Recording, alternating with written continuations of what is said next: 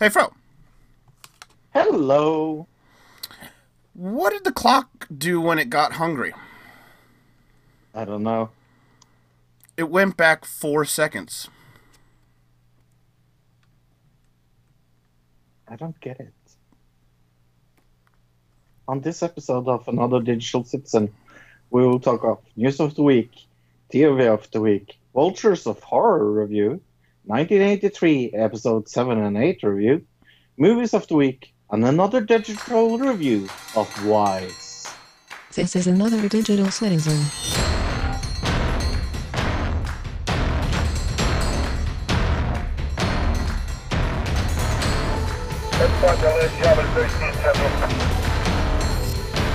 Five George K. F1.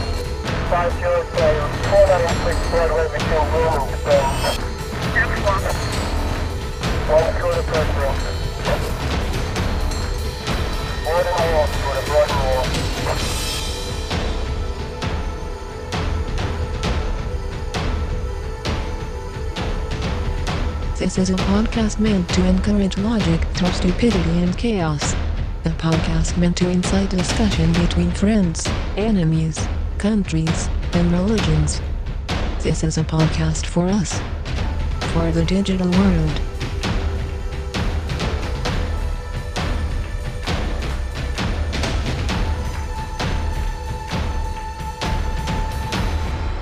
Welcome, citizen. Hello, ladies and gentlemen, and welcome to another Digital Citizen episode 169.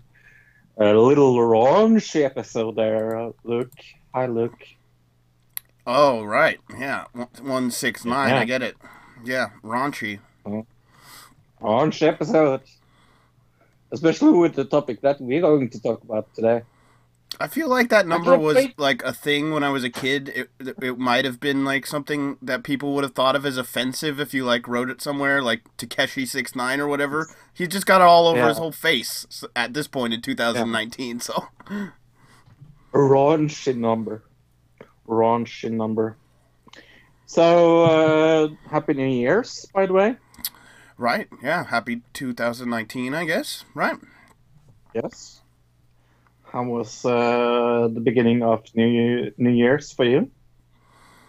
I mean, it was fine. I was watching movies New Year's Eve, and then I just hung out the next day pretty much. So, and then now it's the second, so we're really not that far removed. But yeah, so far it's been a good year, I guess, even though it's been 2 days. I had such a blast the 3 last days. I think this has been one of the best beginnings of the year for me. I'm not fucking kidding with you. It's just been amazing. Meeting new people online, getting to know people for the first time. It's so nice to, yeah, just have terrific. Had a fun Sunday with you. We're going to talk about that a little later. Mm-hmm. Yeah. This week has been a good week. Yeah. Did you hear about All Elite Wrestling, Fro? Sorry? All Elite Wrestling. Apparently, there's a federation being started by the guys who did All In, the All In show. Yeah. Apparently they got a backer, like a really rich guy, and they've got a ton of TV offers, and they're actually hiring talent already. So we're talking about a major wrestling promotion in the works right now in the U.S. They have people under multiple year contracts already, Fro. It feels a little unnatural to speak about this without talking about the other thing, but It's really we'll get into other wrestling thing later. It's fine. yes. Okay. So, collusion. Do you like that word? Uh, it's a word. I mean, it's become a word that means very little as of late, I guess, to some people, right? Yeah. Collusion leads the list of words to banish in 2019. If the wordsmiths at the Lake Superior State University have their way, the caliber of President Donald Trump is going to shrink dramatically in 2019. I love how they write this. This is so biased. It's from Yahoo. Collusion is among the list of 18 words. It's actually from USA Today.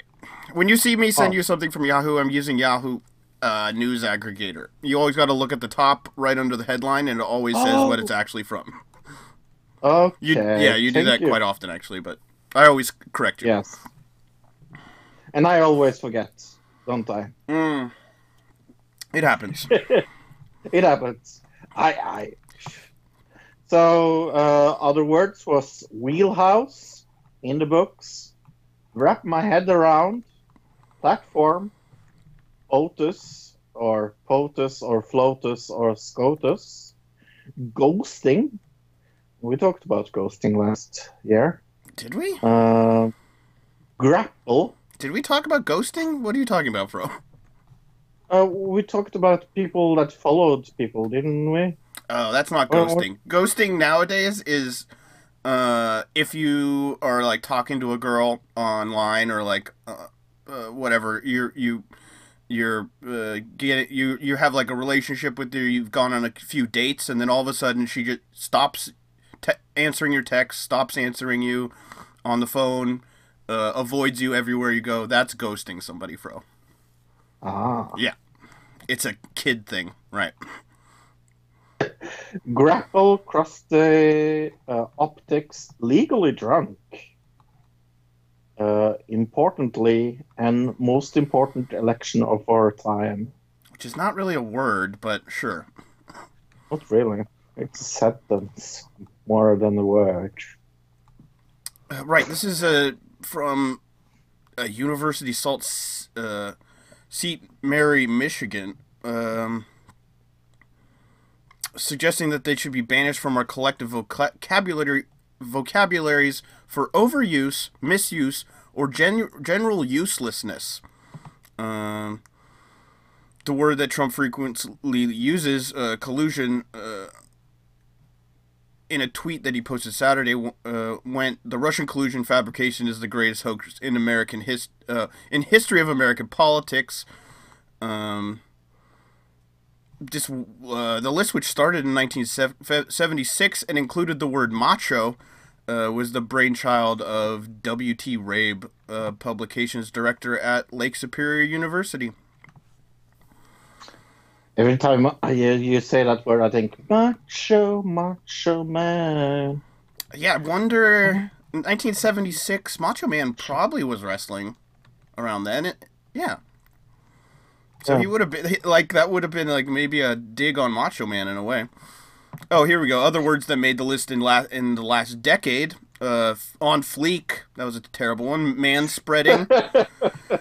Selfie, foodie, YOLO, which we talked about recently. Ginormous, bromance, BFF. Yeah, I think, staycation. That's a terrible one.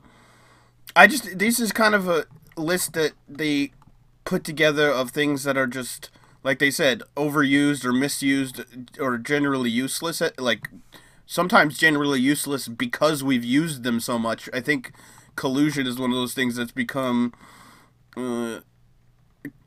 almost useless because it's been overused to a point, and as well as conspiracy theorist, but that could have been on a list a long time ago. You know what I mean? So things that lose their meaning. If I had the dollar for every time I were being called a conspiracy theorist, I would be fucking rich. Yeah, it happened to me over the Christmas holiday. Is talking to somebody about the whole Russia thing, and I'm telling them exactly all the facts about Russia and how they had found that only the data that came over could have only gone to a thumb drive. It couldn't have gone over an internet cable. And I'm explaining all this stuff to them, and they go, "Yeah, but you're so into those conspiracy theories." And I'm like, "I'm debunking the conspiracy theory right now in front of you. You're the conspiracy theorist." But you can't explain that to them. It'll never get in there. It's kind of funny because you had kind of the same experience last year. I remember having the same conversation with you last year. Oh yeah, I'm sure. It's been a constant Yeah. thing over the last bunch of years, but I mean, at this point, we're at the beginning of the 2020 election cycle, and they've managed to run this Russia Gate thing all the way up to till this point. I think that was their plan the whole time. So, I've been called a Donald Trump supporter many times as well. That is also something I would like to have money for. Um, Liberal is kind of okay. That's okay. I've been called a liberal many, many times. A socialist, I've been called. I'm not sure if I'm so against people calling me a liberal and a socialist because I am a socialist liberal. But I don't really like being called a conspiracy guy or a Donald Trump supporter. I think it's kind of funny that I am also called a socialist and liberal, but I am a Donald Trump supporter for some strange reason. I mean, the funniest part is when you hear on the news when they say collusion between Trump and Russia. What they really mean is Right. conspiracy, between Trump and Russia. But they can't say conspiracy because that word has been so overused, much like collusion now has been. It's been so overused and so demonized that even though it is a conspiracy, the news can't say that because they would look like idiots for saying it's a conspiracy because it's the word's been so demonized. So they have to use the word collusion. But now that we just covered the story, even people in America and mostly America, are going, yeah, that word is just stupid and we're sick of it. Talking about collusion, America detained Sorry, not America. That would be funny if the whole of America was detained. That would be a little hard to do. Detained. Yes, American detained for carrying out of espionage in Moscow. Tell me about this case. Right. A U.S. citizen has been detained in Moscow on suspicion of spying, the Russian FSB security services said. The FSB said the American had been detained while carrying out an act of espionage on December 28th. A criminal case has been opened under Article 276 of the Russian Criminal Code, which allows for 20 years in prison, I guess if convicted. It says no other details were immediately available, and the U.S. Embassy in Moscow has not commented. But I've read a little bit more into this, and this guy was a U.S. Marine? Former U.S. Marine. Not Marine anymore, but he worked for a company doing security work around the world. Like, he was a security contractor for a major Right. company of some kind. Which private, those kind of international private security companies are known for doing, like Blackwater and those kind of things. I can see that being an issue. I don't have any proof of that in this situation, but are private security companies used by America to do military actions and possibly spying? Yes, that does happen. So, Luke, do you believe there's I don't have life? evidence one way or another if he's actually a spy or not. What do you think? This? It's kind of for me. It's kind of hard to answer because Norway is in the middle of a scandal with sending a spy to Russia that has actually admitted that he was a spy and is in Russian jail at the moment. Right. I think Exactly. we have covered that on the podcast. Mm-hmm. So, think America could do it? Yeah. If Norway can do it, fuck yeah, I believe America can do it. Right, and there was So, also, we covered the lady here in America who they said was a Russian spy, and I guess she came out in Right. court this week or last week and said, or pled guilty, but pled guilty. What do you call it? They made a deal for her to plead guilty, so for a lower sentence. plea deal? Plea deal? A plea deal, right? So, wow, you sound terrible right now, but And then Russia says, oh, she just took the plea deal. She's not actually guilty. She just took the deal so she wouldn't be in jail as long. And then right after that is when this guy gets captured by Russia as a spy. So it almost seems like a power play in another, if you look at it another way, like maybe they just want to trade spies. You see what I mean, Fro? Right. So yeah, that could also be the power play that's happening here. So interesting thing. It's definitely going to be news in the future. I can already tell you that. I mean, it's pretty obvious that all countries with some government that is interested in secrecy needs to have spy. I mean, you have a whole bureau for that in America. Right. I mean, according to the articles I read, according to this guy's family, he was there for a wedding, like his brother's wedding or something, and before the wedding happened and he didn't show up, and they were like, "This is out of character. What happened to him?" And then he had been captured, and the family's all saying he had nothing to do with it. He was just there for a wedding. That's all the information we have right now. We'll see what comes of this, I guess. So the aliens are real. Look, they were in New York this week. I've seen pictures. I don't think they were, but sure. Huh? What? I think a lot of people They thought they weren't? were for like a minute. I mean, I've seen a lot of blue lights in New York. Is it me, or is it kind of ironic that it is blue lights for New York, like NYPD Blue? That's NYPD Blue. Okay, no, before you said that, I did make the connection. I always think of the Big Apple, so I would have thought of like a red light. But yeah, okay. For me, my first experience was with New York was through NYPD Blue. So. All right. Well, that explains that, I guess. Yeah. New Yorkers were shocked and amazed by an eerie blue light that took over the night sky in Queens Thursday. Officials says an electrical fire at the Con Edison substation was to blame, and not an alien ship or any other wild ideas of the site inspired. Witness described hearing a boom, followed by flash of light. The light went from white to yellow to incessant blue, with a level of clouds hanging above New York skyline.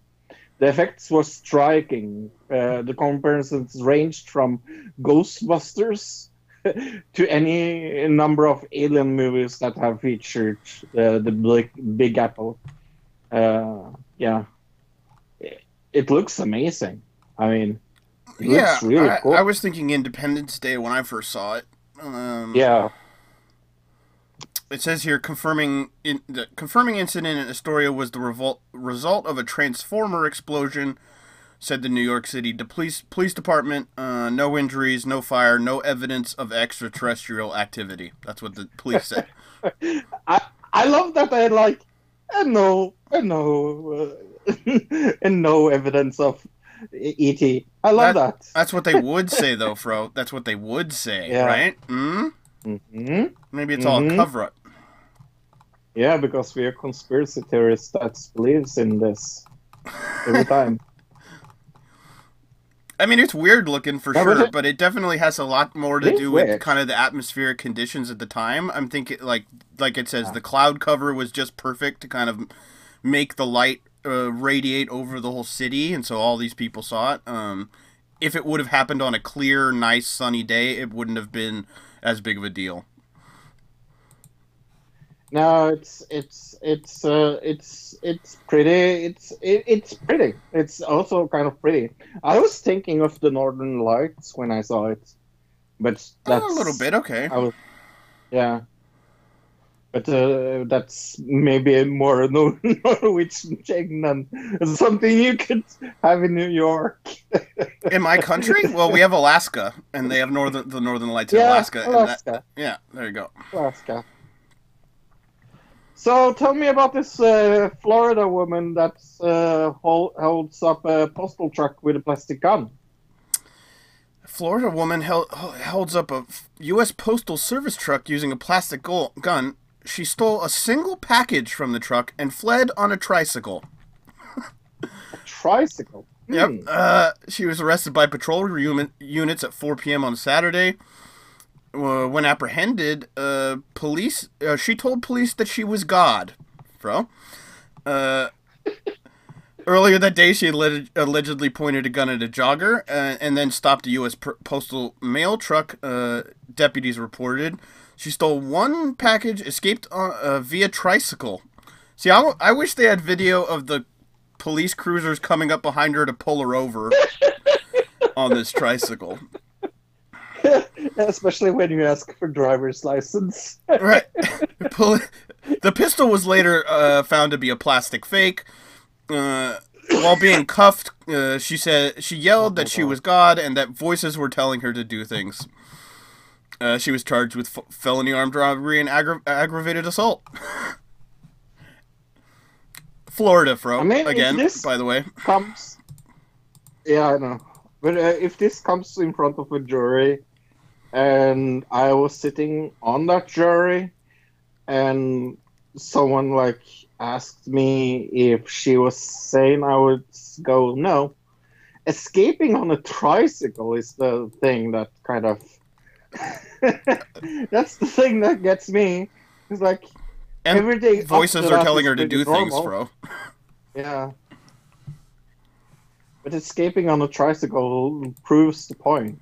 Yeah, I guess so. I mean, there's two options here. She's not mentally there, or some kind of drug, some very serious drug, some bath salts or something could be involved here as well. Or it could be a combination of the both. But hopefully she gets help one way or another. Yeah, poor woman. A woman I don't feel that bad about is Elizabeth Warren, or as every Republican mouth wants to call her, Pocahontas. Sure. Have you not seen this thing? Like, people on the right, mocks her because she took that test. Oh, well, they were saying that before she took the test, Trump was calling her that way before she took that test. Oh, okay. Right. So that's that's old news, I guess, in a way. She took the test, and it kind of proved it the opposite of what she was saying, kind of, in a way. It just depends on where you land on percentile genetics, bro. And should where my values lie on percentile genetics matter to my political views? Probably not. That's kind of getting towards some kind of eugenics racism, so I don't really none of that really matters to me. I don't really give a crap. I care more about her policies and the fact that she chose to back Hillary instead of Bernie in 2016. Those are the things I care about. But Elizabeth Warren announced Monday that she's launching an exploratory committee for a presidential run in 2020. I'm so shocked. I am so extremely shocked. Well, it makes her the first person to kind of definitely put their the first big person. There has been a couple people who announced, but they're not really anybody who's worth mentioning. She's the first really big name that's kind of put their hat in the ring. So this is the beginning of the 2020 midterms right here, bro. We're day one, and we're already starting. I know. Yeah, no. Like I was told. I don't remember who I was talking to. And I said that this proves one thing. It will be a fucking long election period. That's for sure. Well, I think we kind of knew that. I mean, in a way, it never ended from 2016. Yeah, from the end of for the beginning of 2000 or the end of 2015, it's never ended. Even before Trump got into office, the campaigning had already started. You know what I mean? So I think we've been in this cycle. It's just going to ramp up once we get all these other people. Once we get the Joe Kennedys and the Cory Bookers and the Kamala Harrises and Bernie Sanders gets in there and all the other people that are going to be in there, Tulsi Gabbard and everybody else. Once we start getting debates and everything, that's when it's really going to ramp up. But this is definitely marking the beginning, and it's going to be a long run. I see on the Republican side, I don't see a lot of people trying to run against Trump. No. Maybe 2 or 3 at most. What do you think? Yeah. Maximum 2 or 3. And I see over 20 running on the Democratic side. What I'm seeing is they're going to have a total of 12 debates over the year for the Democrats, which is more than last year, which is something we complained about. And I think it's going to be 6 and 6, like 6 at the beginning of the year, 6 at the end of the year, something like that. So, we're going to have a lot to cover when it comes to this stuff. But as far as Elizabeth Warren, like I said, she announced Monday, so it's looking like she's going to be in. And she put out this video that I say it's worth checking out because it's a very good political video. It's a really good political video. But here's my question. I don't especially like this lady, but that's my personal opinion about her. Her views are okay, I guess. Just that, especially what happened with Bernie the last time. I have a little I feel she kind of attacked her side of the Democratic Party, so I feel she's kind of traitorous, if you understand what I mean. Yeah. The thing about her is she's kind of like her monetary policy as far as America goes is pretty good. Her foreign policy is not that great. Like she's got good things and bad things about her, and right. All in all, would I vote for her if it was her and Trump? Like, the final two, I would definitely vote for her. In the primary, I'm going to vote for a Bernie or a Tulsi Gabbard before I vote for an Elizabeth Warren. So, yeah. No, it's going to be interesting news ahead. I still think Trump is going to win 2020, but that's me. But, I'm a pessimist, I guess. Talk about Trumpy Trump. His feelings about fake news. Egypt court jails activists over spreading false news in Cairo. This is news from AFP. Right. Remember, we covered this lady before. We covered this when she was initially arrested, I guess. Arrested, yes. And now she's actually going to jail. She was arrested over a video she posted online criticizing sexual harassment in Egypt and alleging that guards at a bank had sexually harassed her. The court also fined her 10,000 Egyptian pounds, which I guess is only $560. And it says here she has been conditionally released on Thursday after being detained in another case with charges including memberships of a terrorist group. So she was released and then detained again for another charge. This sounds very similar to like that, remember Pussy Riot? When they got out and then just were immediately arrested again? This is them just messing with the activist, because she's an activist against the state, is really what it is. Yep. It's sad. It is sad, because it's like people speak out about regime, and the regime gets them. I'm so happy that we live in democratic country that we're allowed to speak shit about people we don't like. Right. I mean, but it also shows you kind of the scary path you could take by using the whole concept of fake news or whatever. When your government starts talking about censoring things that they call fake news and censoring the internet, just look out, because this is what ends up happening is they start using fake news to arrest people. You know what I mean? Like it can start out innocent, but it just watch the path that they're going on. So, a women's march in California, according to the Independent, is called out of fears that it could be overwhelmingly white. What is this all about, Luke? A demonstration in the town of Eureka in Northern California was due to take place on January 19th, but the event has now been called off because of lack of representation from across the community.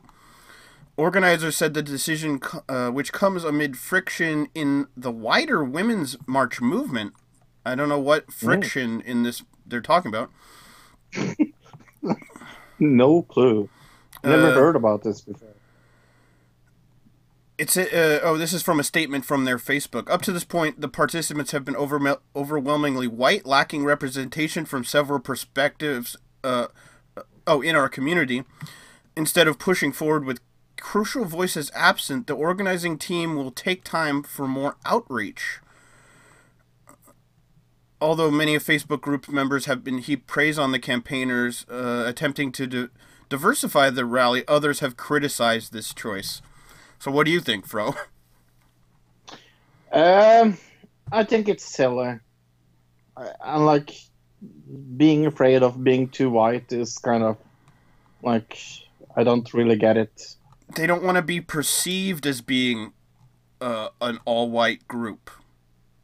That's what it is. Yeah, and I understand that, and I say that is BS. I think that's BS, because like, if you want to go in a march, like for example, if I was against racism and I went in a march against racism, I wouldn't be occupied in my mind of who went with me, if they were black, white, whatever color they had. Right. I would be happy that we just marched against something that we were against. So instead of focusing on who's there, maybe focus on the message, and more people will come and join you, instead of like saying, oh, this doesn't look good. Who cares about if it looks good? It's the message that is important. But this is kind of a PR move in a way, right? Yes. It weirdly like almost business, like corporation, like a corporation would make this move. You know what I mean? In a way where it's like, oh, we can't do this because it's going to make our corporation look bad. But I mean, this doesn't make them look good either. Is the weird part? It says here, Census Bureau data from July shows that Humboldt County, where Eureka is located, is 74% non-Hispanic white. So the other thing is where this rally was going to be is 74% white according to the census.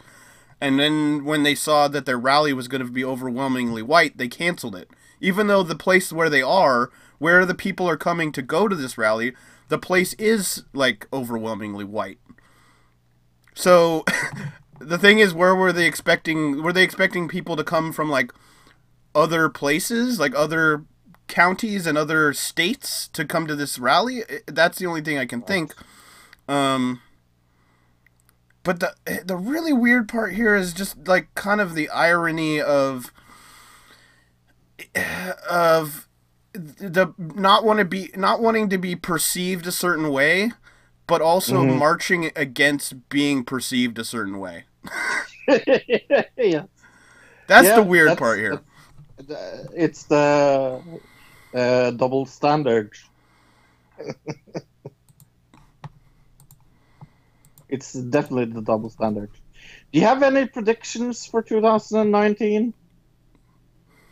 Well, I guess my main prediction was that whole over 20 candidates in the primaries and the Democrats. Let's see, what other predictions could I have? You have any? I can't really think of any other ones right now. I have a prediction for 2019. I'm predicting that we're going to talk a lot about Brexit. That is a really, really big thing. Prediction. I think Wow, we will good one. Yeah, I know. I think we will talk about Julian Assange during the year. Maybe. That's a very good guess. These are not great predictions. What do you mean? you don't think? And I think something about Russia and Trump. I think we will also talk about this year. My guess is this year, if I'm going to make a crazy prediction, a war gets started with either Iran or Turkey. One or the other. Or both. I don't see that as crazy. Okay, I will make a really crazy prediction. There will be another Brexit vote. How about that? That's a crazy prediction considering how much they've said it's not going to happen. So, yeah, all right.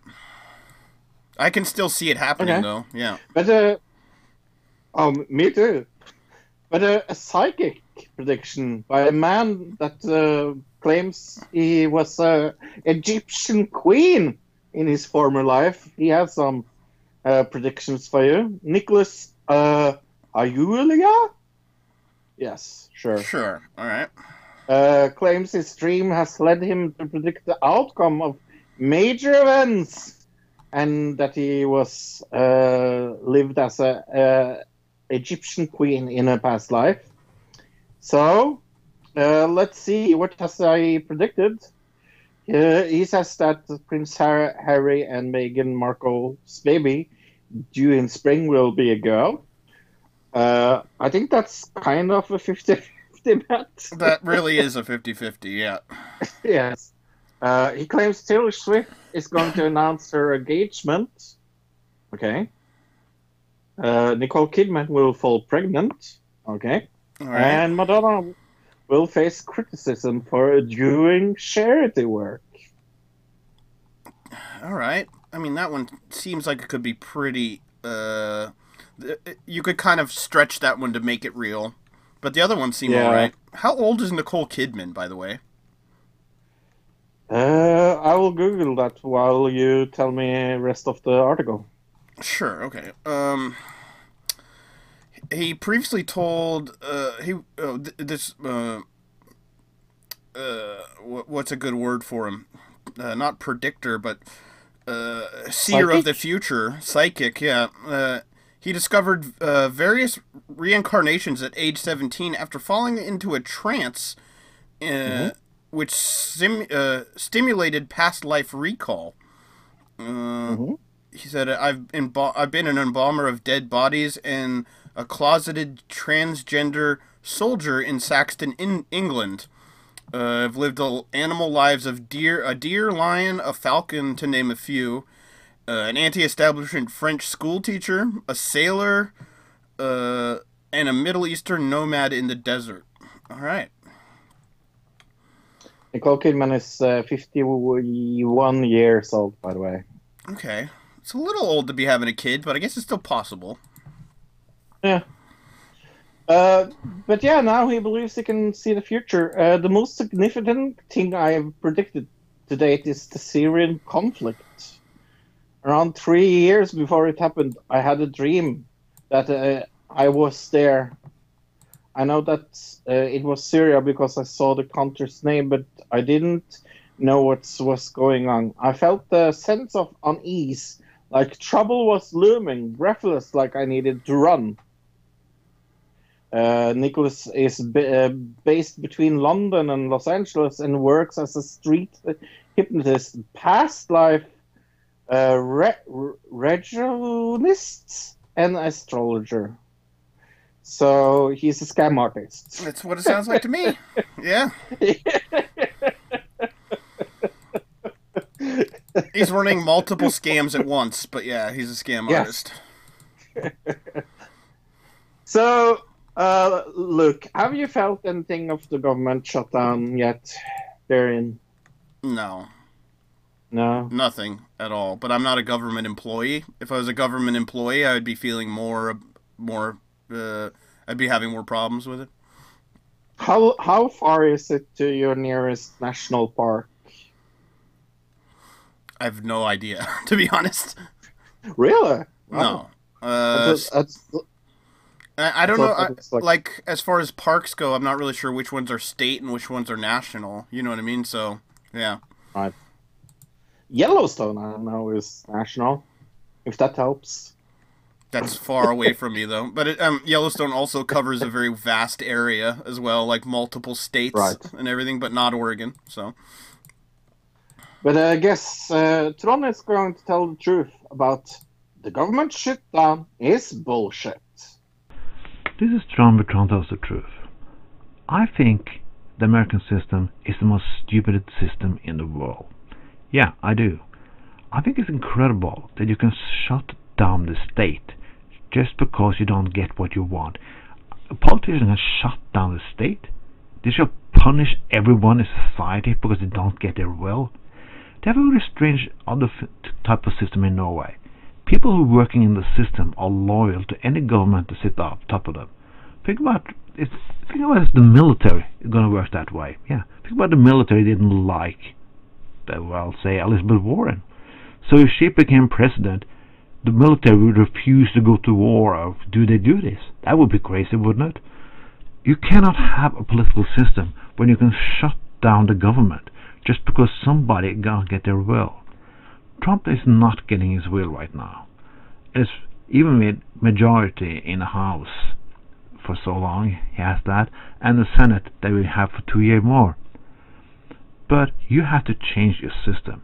You cannot have a system where hard-working men and women can be shut down and be used in the political game. People not getting their benefits, people not getting security, they not getting payments, just because politicians want to sit hard on hard.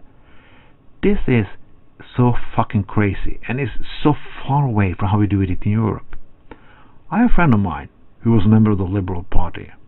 He worked in the health department when the Labour Party sat there. Yes, he's liberal, sat there where the Socialist was running. And when the Conservative was running, he was still working there because they also want to have him there. He was a professional who did his job for society. That is what the state does. They work by whoever president or every government who sit there. So use those people in a political game is crazy. They say that you need a businessman and you should allow the state to run like a business. No, you should not. Because the state is not run by a profit motive. You don't do health care because it's going to be profitable for some few people. You do and what is profitable? Is profitable about money? Is not good health care something work without somebody benefit a lot of money on it? Your system is fucked, and you should go on election day and vote for a new system. A new system who don't use government employee in a fucking stupid game among morons. And that is just Democrats and Republicans and anyone else. Those people deserve everyone's respect. So fuck every shutdown there is. I don't care if Democrats do it or Republicans do it. Government shutdowns is bullshit. This is Trump tells the truth. Fuck you all. So that was Tron tells the truth. The government shutdown is bullshit. Do you agree with that, Luke? Well, there to a degree, yeah. I think one thing that he's missing is that our government is like trillions of dollars in debt, and that's why we can't afford to keep spending money, and that's why we have to have these budget things in the first place. And the stupidest part, or the most bullshit part that he didn't mention, is that the people who shut down the government, the people who made the decision to shut the government down in the first place, they're still getting paid. They still get health insurance, by the way. So yeah. They're not hurting, even though they're the ones that shut it down. It's the smaller government employees that are hurting, not the congressmen and the senators. So you told me that Grover had dropped the F-bomb. What is this all about? New viral video here on the intronets. It says, Do you hear, yes, yes, that sounds like an excellent idea in this clip of Grover from Sesame Street? Or do you hear, Okay. yes, yes, that's an effing excellent idea? All right. So Okay. the first one is, yes, yes, that sounds like an idea. Yes, yes, that sounds like an excellent idea. All right, let's listen to it. And it repeats so you can hear it a couple times, bro. Okay.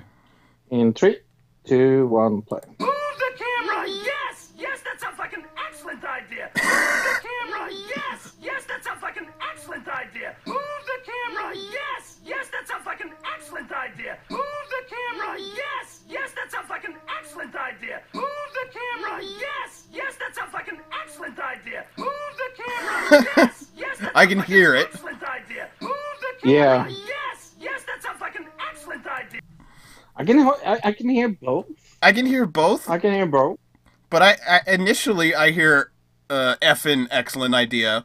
But when I go down and I'm Yeah. listening to it and I read, yes, yes, that sounds like an excellent idea, and I read it as I'm Oh. listening to it, then I hear that sounds like instead of fucking.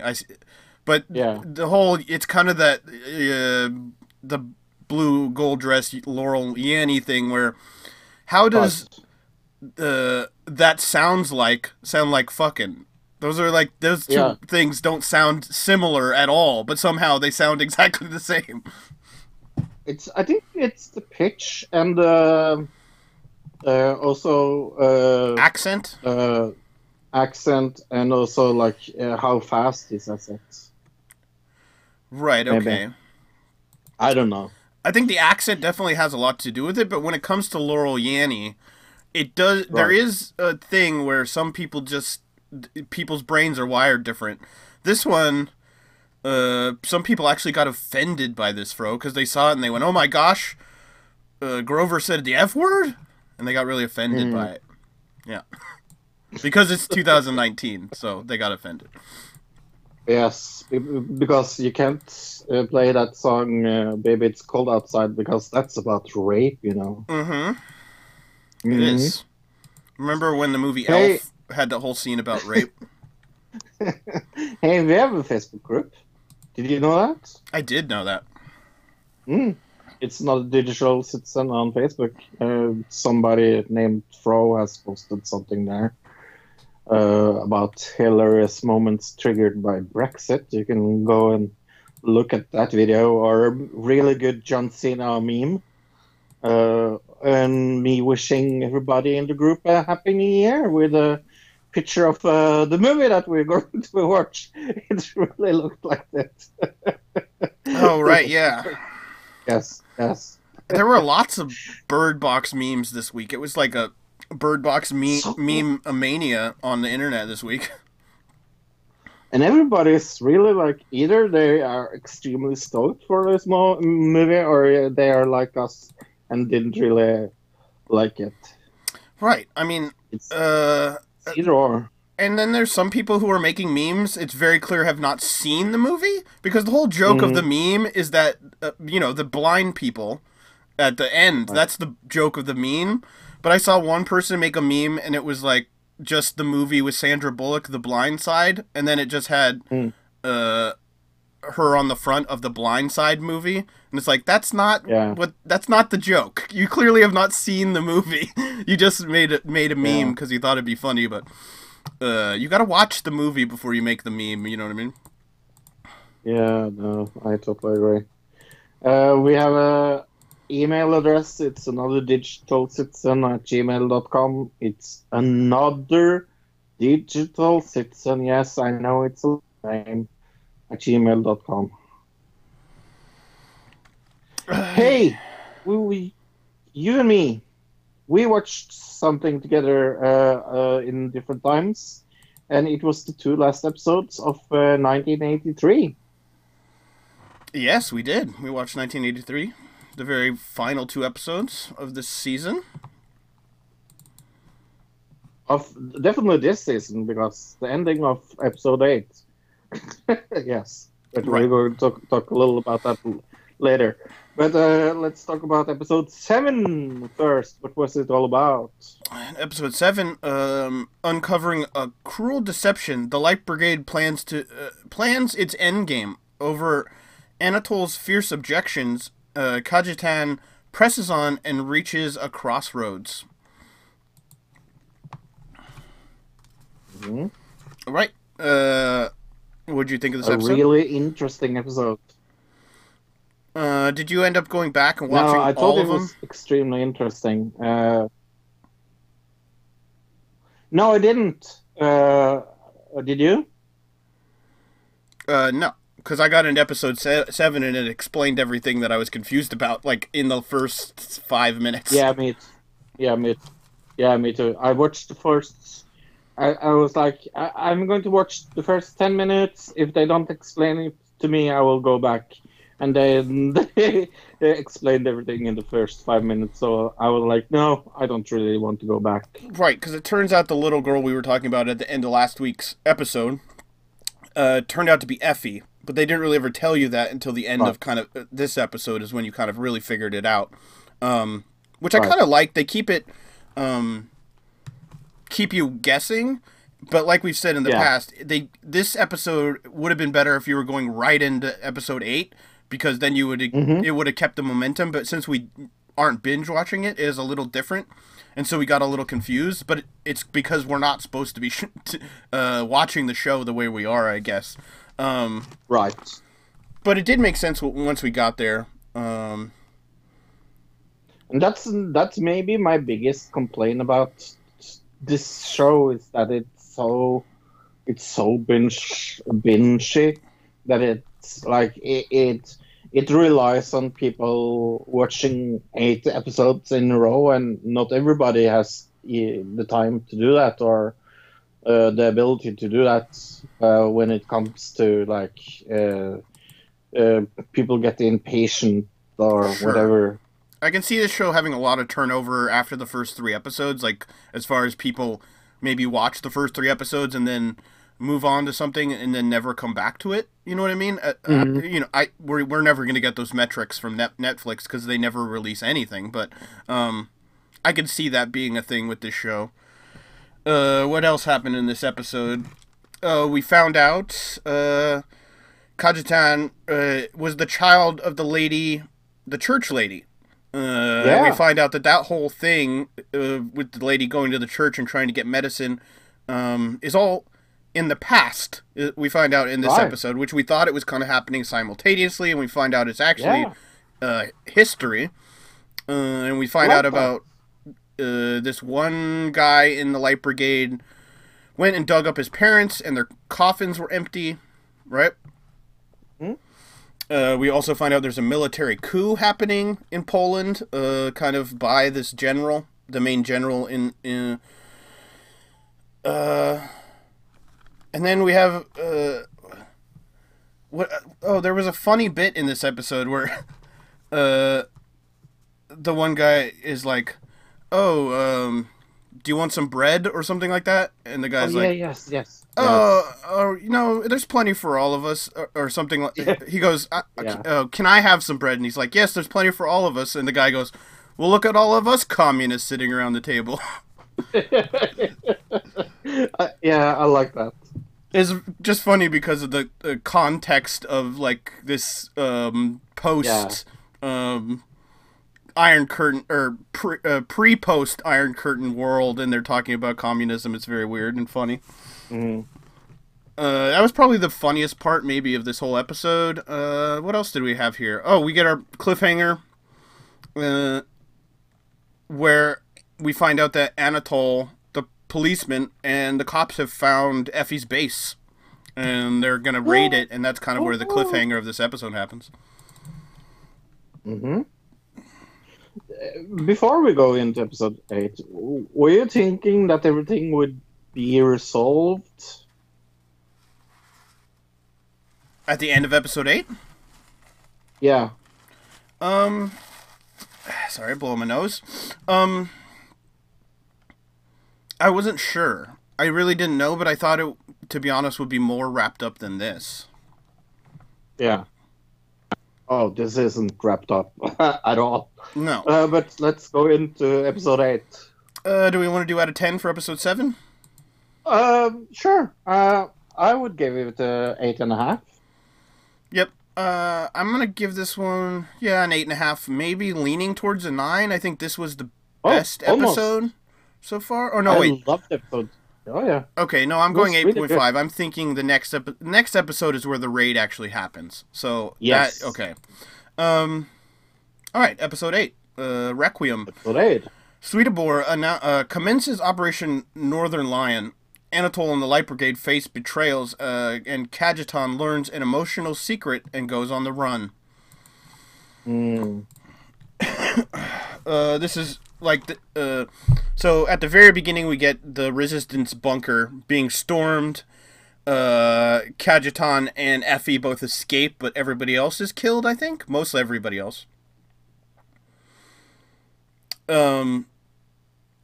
And the military coup is currently happening. What's his name? The Asian guy, Uncle. Uncle is told about the military coup, it seems like, kind of by Effie when he's selling her the weapons. And he's kind of going, oh, wow, I'm getting screwed here, aren't I? And I don't even realize it, I think is what he was thinking. Yeah. We get a scene of Kajetan's mother being shot by the guy from the church, by the priest, which was like, whoa, this is happening right now?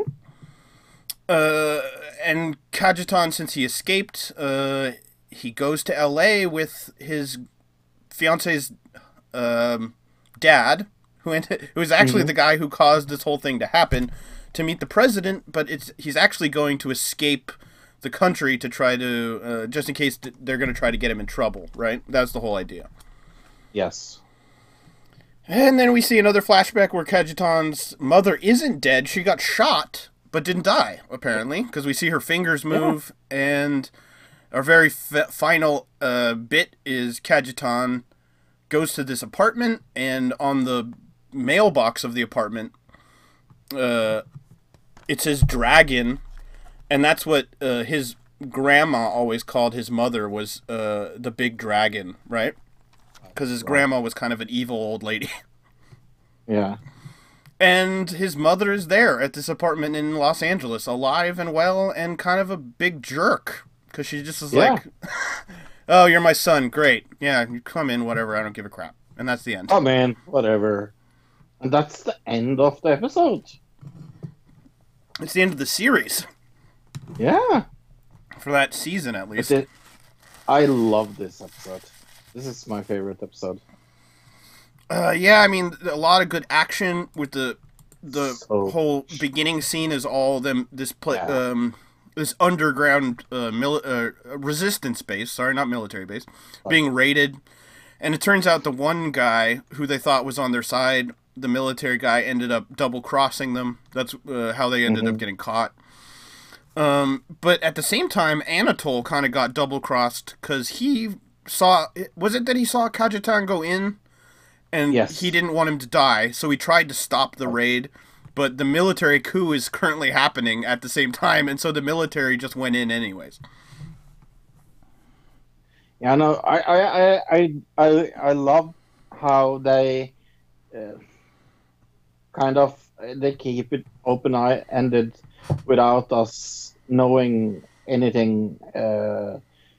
I would say that it's an interesting end, and it opens definitely for season 2.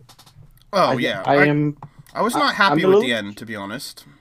No, the ending I didn't like, but I like that it was open-ended in the way that we didn't get resolved anything. But I do think they answer too little questions as well.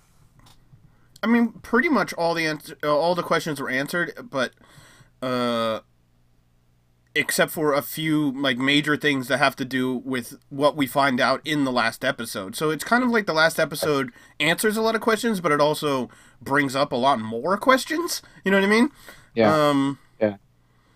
And I guess what do we find out here at the end? That the church was evil or was a good guy? Because it seems like they were bad guys to me. But yeah, it was evil. Right. Definitely. Yeah, and it even said that like when he's in the library and he's talking to Kajitan, and when he's older, like the older version of the priest or whatever, right there towards the end, he's saying it was so easy to manipulate your mother and it was much harder to manipulate you. So have they been using him this whole time to get to the resistance? That's what I was thinking. Right, okay. Yeah. So yeah, there's more questions there with was the church working with the government, and then the military went against the government and also the church, and Effie's still alive somewhere, right? So we're gonna get a return of the resistance. So season 2 could be interesting. Are you going to watch it? I don't know. We'll see when we get there. You know what I mean? I mean, it depends on how much TV is happening at the time and what's going on. Yeah, I mean, I'd watch it if it's just there available and there's not anything major happening at the same time. Right.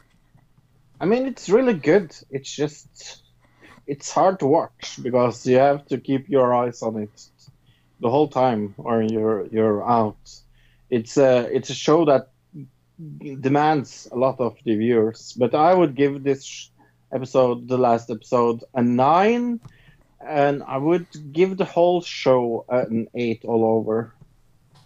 I actually would agree with both of those. So yeah, this was definitely the best episode in the finale, except for the very end was kind of anticlimactic. Yes. That was the only problem I had with it, but overall, 8.5 maybe even, as far as the show goes.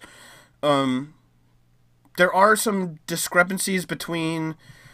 I watched one episode, I think it was episode 7. I watched it with the English dub, but then I also turned the English subtitles on, Fro. And the English dub and the English subtitles don't match up at all. So, if you're watching it just subtitles with the regular Polish, it's one thing, and then if you're watching it with the dub, they're saying something completely different. And then probably if you're watching it just in Polish and you know Polish, it's probably something completely different. But I couldn't actually confirm that one. But so yeah, it's a little hard. That's another reason it's a little hard to follow without really paying attention the whole time, is because of the differences. Barrier. The language barrier. Thank you. Yeah. Yeah, no, I totally agree with you. Before we go into this week and what we have watched, other than this, Hall of Famer Mean Gene Okerlund passes away. WWE announces. He was maybe the most known interviewer in sports entertainment history. He passed away at age 76. My thoughts is with his family and friends, of course. But I don't know. This is maybe the first one that really got me, because he was the voice for me when I went back, when I got first interested in wrestling. Mean Gene Okerlund really was one of the guys that really got me, one of the best interviewers of all time. And his interview with, for example, who am I thinking of? The really big guy, the biggest guy in wrestling history. Big as in large? Large, yes. Andre the Giant? Andre the Giant, yeah. When he puts his hand on Mean Gene's head, it looks like he's squishing a grape. It's just like it's one of those wrestling that just got me. Really, like, oh, really? he's gone, and his intros to WrestleMania matches are like amazing. He was there so- doing the interview when Booker T said the N word on live TV on accident, like by mistake. Yep. He called Hulk Hogan the N word. I remember that. Yeah, Is that irony? I don't think that's irony. I don't think that's irony either. But yeah, have you watched any TV this week?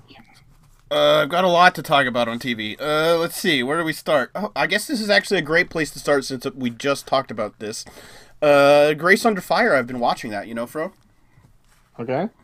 And I'm just, I got it on in the background. Maybe I think it was Thursday or Friday, and I'm cleaning the house. I was vacuuming, picking things up, doing dishes, whatever, random housework. And all of a sudden, in season 2, episode 22, they have this episode where her son gets in a fight at school, and it turns out he called the kid a name, and he called him the neighbor's word, Fro, in this, right? Like we were just saying. But in this episode, Fro, that is on Amazon, by the way, they actually say the N-word. She says the N-word in this episode. Like they actually say it. And so I'm sitting there vacuuming or doing whatever, cleaning up. And then all of a sudden, I had headphones on. All of a sudden I'm listening to the show. And then that happens. And I'm like, what the hell? I had to do a double take for sure, bro. It was a different time in the 90s. But it's still on Amazon Prime, season 2, episode 22. If anybody wants to get offended, if they feel like they need something to be offended about, you can go find that. Anything you want to mention? I watched Watership Down. It's about rabbits, look. I don't know if you've seen the cartoon. Have you seen the cartoon? Yes, I have. It's very depressing, as far as I remember. Yeah. I haven't seen that since I was really young. It is super depressing, and so is this show.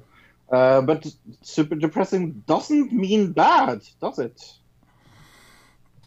I mean, I don't really remember how good it was so long ago that I watched that cartoon, but yeah, it might have been good. It was pretty good. But this has James McAvoy, Ben Kingsley, Tom Wilson, who else did I say was in it? Rosamund Pike. Yeah, many good voices. I recommend it. I think it's on Netflix now. Okay. And it's 4 episodes. Oh yeah, I did see that on there. Right. I thought it was a movie. This is a TV show. Okay. Okay. Yes. Anything else? Yeah, I watched Tidelands finally, Fro. I only watched the first 2 episodes. I heard about that show. Yeah. You recommended it to me. You said it was one of the worst shows of last year, I believe. Yeah, I'm not sure. I'm not sure. Me saying it's one of the worst show of last year is recommending it, but that's another thing. Yeah. Well, kind of in a way because we watch really bad shows. So you did say, Yes. "Hey, I want you to watch the show." So yes, and in a Yes. that is recommending it, even though it's kind of opposite of good. The show is definitely just charmed with mermaids instead of witches. Yeah, definitely. This show is definitely jerk off material for 14-year-old boys. More than anything else, I think that's what it's designed to be, and that's designed I can't imagine teenage girls or 21-year-old girls being really into this show, even though that seems like what the demographic would be for it. You know what I mean? I don't think that's necessarily the case. It seems like the main bad guy, Fro, they would just cast her because she was willing to be naked the entire time. More or less. I think her one direction was be naked. Right, exactly. And I guess in a way, it wasn't as bad as, I mean, it was definitely not the worst show I've seen this year. Or last year, I guess, technically now. So it wouldn't have been on my top 5, but it's still really bad. So I gave it, what did I give it? A 3.5. That's just because you have a crush on the main girl. Oh yeah, the main character is very attractive, so I might be giving an extra point there. So if it wasn't for her, it might be a 2.5. Because I gave it a 2.5. Okay, but the main character is she's adorable and she's got this cute accent and and she's kind of a badass in the show as well. But it's pretty dumb, and she's not a great actress. But hey, whatever. Have you heard of Angie Tribeca, Luke? No. Is she a fashion designer? No, sounds like a fashion designer. She does. This is an American comedy show that has a 94% on Rotten Tomatoes, a 7 out of 10 on IMDb, and a whooping 78% on the Metacritic. It is from producer Steve Carell with Rashida Jones, most known from American Office, that plays the lead role of a police woman. But this is kind of they think it's a small screen version of The Naked Gun. I really don't know if I liked it, but here's the thing: it's like I downloaded all the seasons because I was like, oh, it's Steve Carell and Rashida Jones, two people I like. So I usually say 2 episodes and I'm out, but I don't really know if I have the heart to do it. So maybe I will watch a little more. Okay. Just to see if it gets better. I mean, it's worth it. That show Forever with Fred Armisen, that was one of those shows that I think was the same. It was like you had to really get into it, get past 2 episodes to realize how good it is. Let's see, what else did I say? Especially episode 1 of that was so boring. Right, yeah. Oh, 2 people talking about their relationship, the show, and then one dies. Oh, so sad. Right, it was definitely a binge show. Another one of these shows that has to be binged, otherwise you just don't get the full scope of it. Yeah. Let's see, what did I watch? I watched 3 Below: Tales of Arcadia by Guillermo del Toro, on Netflix. Yeah. It's a kid show. Yeah. But it's basically just Invader Zim, except updated what? Animation and jokes, kind of. As listeners maybe can hear, I also watched this. Because it's Del Toro. That's more or less why I watched it. I think I watched 2 or 3 episodes. It's nothing that I'm going to continue watching, but I needed to watch it because Del Toro was in it. It's exactly what you say. It's a rip-off of Invader Zim, just not as good. Yeah, the jokes aren't as funny. I think Invader Zim is a little more focused towards adults than this is. This is definitely more focused towards kids, but Invader Zim was supposed to be towards kids initially. It just ended up being more kind of an adult kind of show. But it was initially supposed to be for kids. This, I definitely just more for kids. Kind of reminds me of, what was the Robert Rodriguez movie? Like, this is a really good director doing a kids thing. Spy Kids, right. No, I was thinking of Shark Boy and Lava Girl. Oh, yeah. Love that. That was like one of the first 3D movies I ever projected when I was working in a movie theater. That was before the Real D. That was with the blue and red glasses and everything, yeah. I had that DVD. Yeah, but overall I gave it like a 5.5. Because it's alright kid show, but not anything I'm going to watch. Yeah, no, I would give it a 6. Maybe a 6.5, maybe.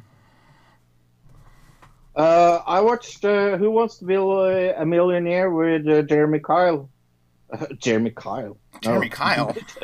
No, it's definitely not the host. Okay, alright. Clarkson. Oh, Jeremy Clarkson, alright. Yeah, sorry.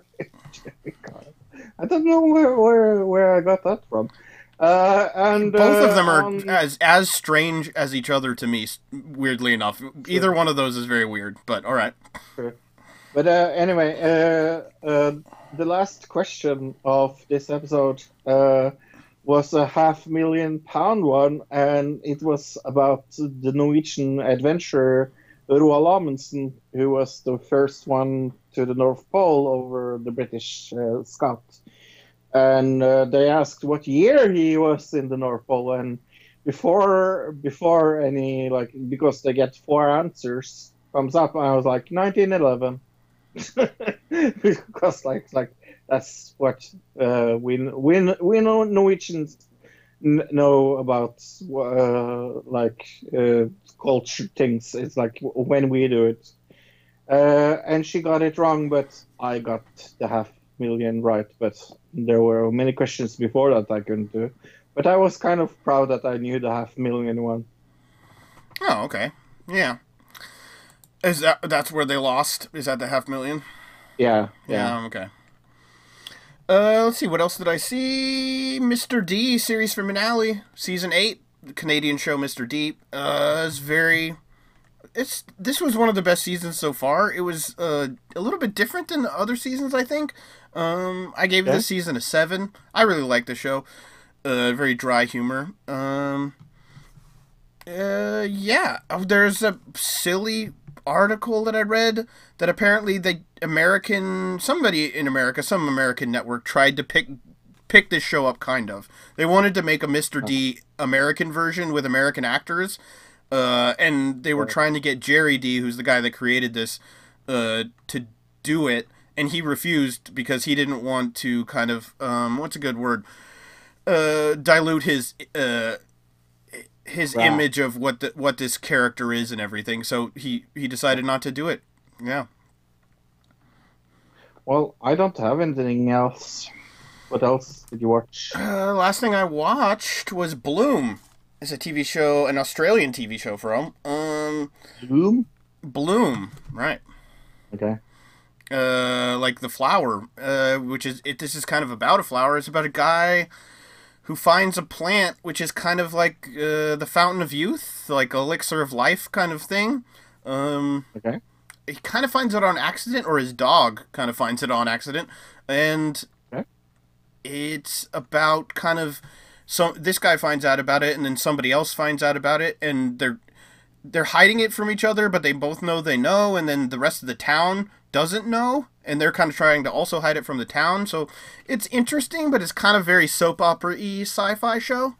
But overall, I gave it a 6 so far. I've only seen the first 2 episodes because it just started yesterday, but the end of the second episode definitely catches you and makes you want to watch more. So, is this all out?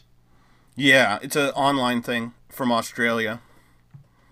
And what network has this? It's an online site called Stan. Stand by Your Man? No, Stan, like the song from Eminem. Yeah. Yes, the rap song. Yep. Yeah, I'm not going to rap it. Are you? I don't even remember it. I remember, was it Enya? Who is the... No, Enya. Dido. Dido, there you go. I knew it was a weird name like that. Oh, and Stranger Things, July 4th of this year. I mean, that's a ways away, but they just released the date of the new season this week, so. Maybe we will talk about that next week. Intent. What, Stranger Things? Maybe. Yeah. Oh, okay. When we talk about honorable mentions of what we're looking forward to. Well, it'll be in our honorable... Yeah, it'll definitely be in my honorable mentions, for sure. Mine too. Hey, look, you and me, we watched a movie this week. Oh, we did? A great movie. Terrific movie this Fantastic. Week. Oscar nominated. It's directed and written by Shidi Anvani Shaidox. And it is a 2013 movie from Nigeria. Right. Vultures of Horror is the name of it. Yeah. And here's a little description, but it's the most confusing, unwell written, I don't even know what some of the words are in the description I've ever seen. So it says, when may a revival be expected when the wickedness of the wicked grieves and distresses the innocent. Kwame's family are enemies of progress and their victims have had enough. So that first sentence in the description did not make any sense, basically, but it's basically about a family, right? Yeah, I was just going to ask, what is this movie all about? Well, yeah, didn't you hear the description I just gave? Of course, that description told you exactly what this movie was about. So we should maybe do this a little chronicle. We start with some kids touching some balloons, and suddenly the one kid is gone, and someone that we will never see again gets up. Well, the kid touches the balloon and disappears into thin air, and then a grown adult male then appears kind of in the same spot, and then just kind of walks away, and that never comes up. But it's Never. setting up for the kind of mystical world we're supposed to be going into, right? Because we start out first with a story with a man with how many dresses did he have? What? Dresses? No, like he has suits. Sorry. I was going to say, I don't know what you're talking about. Are we talking about the rich guy? Because I still don't know what you're talking about. Okay, so we kind of open up. We see some voodoo priest guy doing some weird thing. And there's like a skull floating in midair, and people are disappearing and reappearing. And then we go to this guy who's, we find out is like part of this family, but he's moved away, right? And he lives in the city. Is this who we're talking about? Right, and he drives back and forward to work. And please don't ask me what he works with. What we think maybe it has to do with construction, architecture, construction of something. Maybe? Architect, or some kind of construction work or something like that. Right, we're not really sure, but it definitely has to do with building buildings in some form or fashion. We're not really sure which side of building buildings. He definitely doesn't build the buildings. And he has one suit when he's home, another suit when he's at office. And in the same day. Right. In the same day. Oh yeah, it's. And right, so and we find out he's got a family who lives in this little village, and his family worships this vulture god, hence the name, Vultures of Horror. Yes. And he doesn't worship this god, and he feels bad for his family there, I guess, in a way. That's the way to keep saying, but he also hates some of them. So we go to the little village where the family is, and this is where the priest guy that we were talking about, that was like summoning things, and there was the floating skull. There's this priest, and I think that is the guy with the suit's father, right? I think that as well. We are assuming a lot because there's three people that have names in this movie. That's one thing, but it is extremely hard to get who has relations with who in this movie, because nobody's like, we don't see all of them in pictures and things like that. Right, and so then we get the story. Well, we're in this village, right? And so we get this story about who's going to become the chief of this village. And there's these three guys, and they're trying to decide. They're like the elders of the village, and they're trying to decide between these two people, the priest who we saw, or the voodoo priest kind of guy, and then there's this other dude that we never see until the very end of the movie. But they're trying to decide between them, and these scenes where they're deliberating are incredibly long. Then we have this other story where there's this lady, and she's working in a shop, and her shop's not doing well, and it turns out that she is the wife of the priest, the voodoo priest, or whatever it is, whatever vulture priest. And she sells something. we're not sure what it is. I but think she sells a lot of something. stuff. I mean, if you look at her store, there's like bags of rice and Right. Coca-Cola and just random knickknacks and everything else. So it's just a random thing, I guess. But the store next door is doing better, and so I guess the voodoo priest like puts a curse on the other store, and it helps out the wife for a while, and then it doesn't, right? Because why doesn't it help out after a while? Because what we forgot to tell you, everybody, is that this is Nigerian Christian propaganda movie. And we have 6-minute scene in this movie that felt like 2.5 hours of two people that we don't really see who is praying in front of the cross. But it's definitely not the lady in the store that we just met, so it makes no fucking sense at all. It's somebody for else, sure. and there's also another guy that we never see his face because it's a single Yep. shot, and he's got his back to the Mhm. camera the entire time, the whole 6 minutes or however long it is. And then, yeah, something happens with that. So the lady, oh right, the lady comes back and puts a cross out and like stops the evil curse or whatever because Jesus. Okay, and then we had another storyline. We have the storyline of the daughter, who's this guy is trying to date her and she won't date him. They're at college and he's he's like the best looking guy on campus or whatever. He says he's such a player, but Yeah. this girl won't date him, and it turns out it's just because the father told her to be evil. Is that what it was? Right. Right. Yeah. Because he's a voodoo And- priest.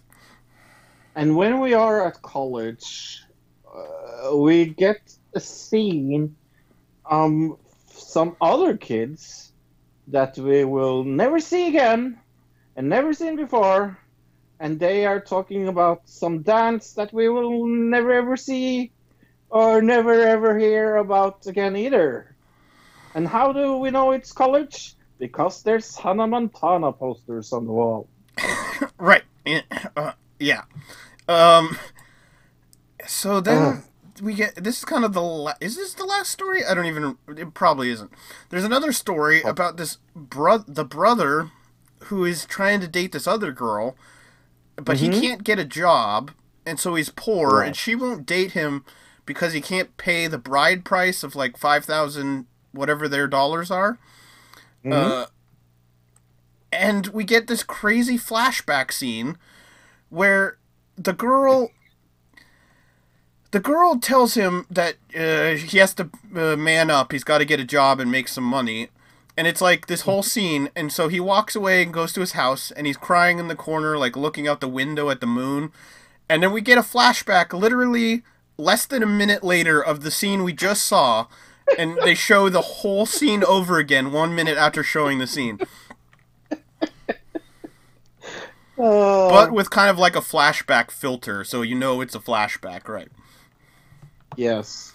We also have this story about this guy that wants to be a chief. He also goes around in the village and suddenly has superpowers and can set a house on fire. And the special effects here, Luke, what are those special effects? Right. It looks like something from like 97 that I remember having a CD-ROM that was called like Fire Effects or Fire Special Right. Effects or something like that. And just this chroma key fire and explosions that I remember using in like AV Tech in high school. But they're the exact same effects in this movie from 2013. And then there's the audio, which is all over the place. Like you have to sit there with your what volume control, whatever it is, and just have it in your hand the whole time to make sure you don't blow your eardrums out if you're wearing headphones or anything, or even turn it up so you can understand what they're saying in the movie at certain points. And then there's other times there's no way to tell what they're saying because the music is so loud that it's overpowering what's being spoken in the scene. We should mention the music. There's like certain Yes. Vultures of Horror! It's like made for this movie, so it's a song that's like, what, 30 seconds long? But they keep Yes. using the song as like a transition from scene to scene. It's very weird. And it sounds like the most generic trance song ever in 30 minutes with also a voice box emulator. It sounds like, I'm not sure what I can compare it to, but it sounds awful. It's like an auto tune, just kind of like a jingle, maybe like a Right. like a commercial jingle, like a 30-second jingle, but auto tune crazy. Yeah. But yes, then we have the last story. The last story is this guy trying to be chief, and we see the elders deciding that this Christian missionary that has been gone for a while, because he's a goody two-shoe, he's the one that gets the elders' respect. And when we say elders, Luke, how do we know they were elders? They had canes, of course. They had, Oh, they have canes. they have Oh. canes, and Oh, that's why they're right. And there's this 3 guys with canes, and they're the elders of this whole village, I guess. I mean, sure. And they decide who the chief is, and they bring the guy who they decided who they decided to be chief, who we don't see until the very, very end of the movie. They bring him to the priest's house, the vulture priest. The vulture priest gets really mad that they didn't make him chief. He kicks him off. He kicks those guys off the porch, and that's the end of the movie. And we get credits. But talking about credits, how long into the movie did we still have credits? 17 minutes? Oh, right at the beginning, the credits start, Yes. and they go through at least 15 minutes, Yeah. and probably more into the movie. It's still rolling credits, in the bottom right hand corner. Yeah, it takes forever.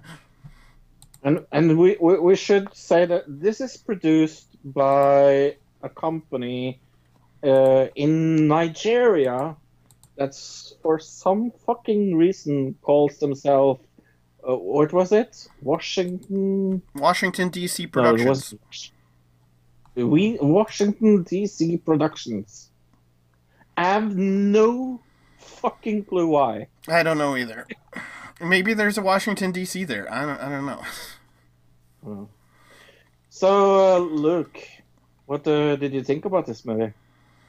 Well, the ending, it seems like it's more of like a ongoing soap opera than it is a movie. You know what I mean? Like, And I told Luke this, and there's 7 more movies.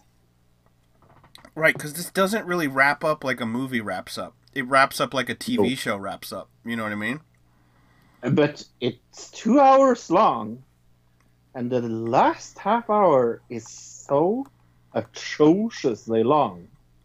Well, It is I mean, we long. were like we we're hanging out and we're making jokes, and so it's fun. But you run it, Yeah. you can only make so many jokes about it, and that last Yeah. half hour, it was like it started to feel like a That's- slog. It felt so slow. And they show, like, we watched the trailer last week on the show, and it shows you all these like crazy bad special effects and like action happening. There was one scene where there were special effects, and it wasn't even an action scene. It was a lady in her backyard, and there were some skeletons rolling around on the ground. Yeah, and to be called vultures of horror, we don't see a lot of vultures of horror, other in one scene where we at the bedroom of the bad person, and Luke tells me, "Do you see that poster in the background?" And I was like, "Yeah." What about it? It says vultures of horror on it. On the poster in the movie. It's got a poster that says Vultures of Horror in the movie called Vultures of Horror. Right. And it wasn't even just once, like, because at the very last no. scene, when they're on the porch, there's another poster on the outside of his house as well. So he's got the poster there as well. Oh, this is an amazing movie, and it's like I have no I have no clue what it's really about. The audio is terrible, and as Luke said it would be impossible to watch it if we didn't watch it together. I think it's. I think if you and me both watched it on our side, we would hate on this movie even more than we do. But we had fun with it because we watched it together. Sure, yeah, I mean, it helped, for sure. Like, if Yeah. I would have watched it by myself, I would have watched it in multiple sittings, probably 2 or 3 Right. sittings, because it would not, Please. yeah, it's, and then it also helped to understand what was going on, because we were able to go, what is that? And then, even then, I'm not 100% sure what we just told you is even accurate, to be totally honest. No, I don't really know. Um, would you recommend this to people to No, watch? absolutely not. I mean, if you want to No? get together with a bunch of friends and just, like, have fun making fun of it, sure. But, yeah. It is, like Yeah. we said, in the last half an hour, it is a struggle, for sure. Oh, it is so struggle.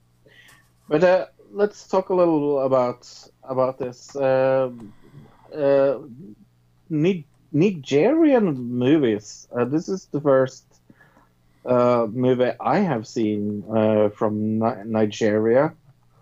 It's called Nollywood. It is really big, actually. It has a total gross office in 2013 of 1,800 million, and that was in 2013. So I'm guessing it's even more.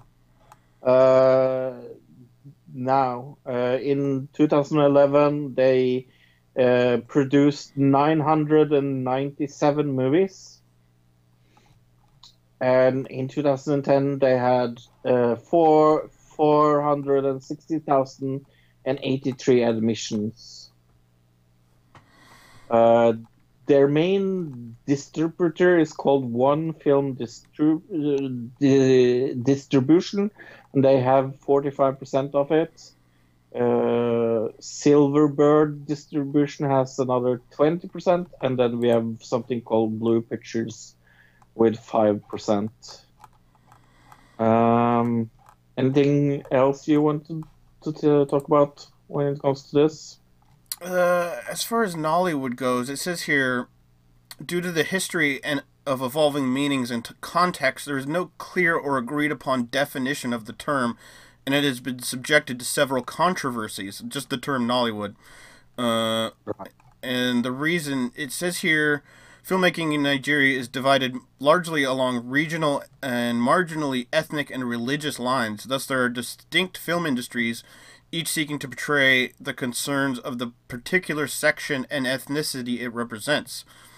However, there is an English language film industry which is the melting pot for the filmmaking and filmmakers for most of the regional industries.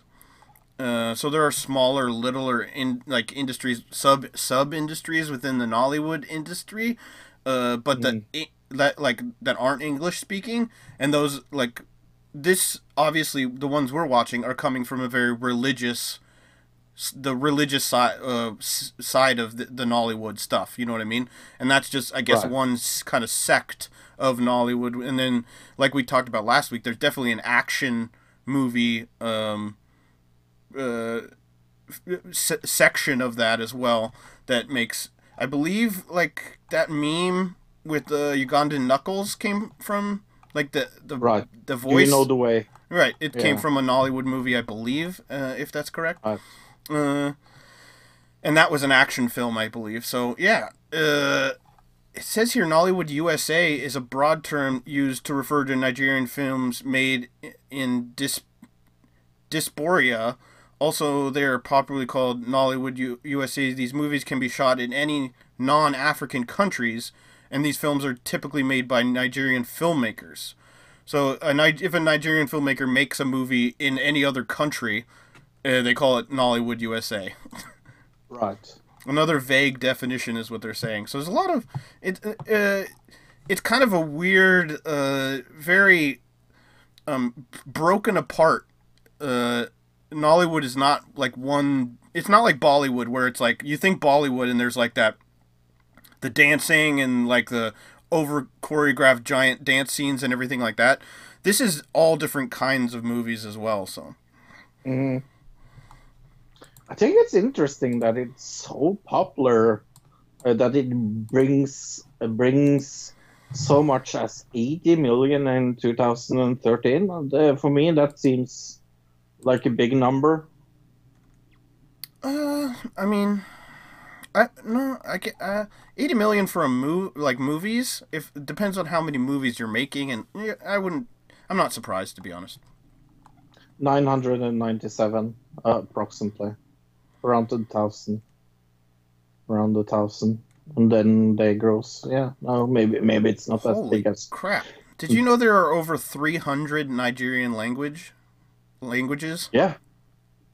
It says here there may even be up to perhaps 500 languages spoken in Nigeria, Yeah. even though the official language of Nigeria is English. That's crazy. I mean, they have all their tribal language, and they were under British colony. Right. Doesn't surprise me at all. But 500, that's still like, wow, that's a lot. Yeah. But that also explains kind of why the movie scene is so separated into different groups. It's very set on tribal and religious lines. That's interesting. Yeah. So this guy, we found this guy that made this movie. After a little searching, we found him on Facebook. That's right. You can actually become. You can't become his friend because he has actually over 5,000 friends on Facebook. Trust me, I tried. But I've talked to him, of course, because he's my new best friend, Shidi Anuvi Shidox. Right. You talked to him, and he said he's definitely the director of the movie, and that's definitely his Facebook. So what else did he say?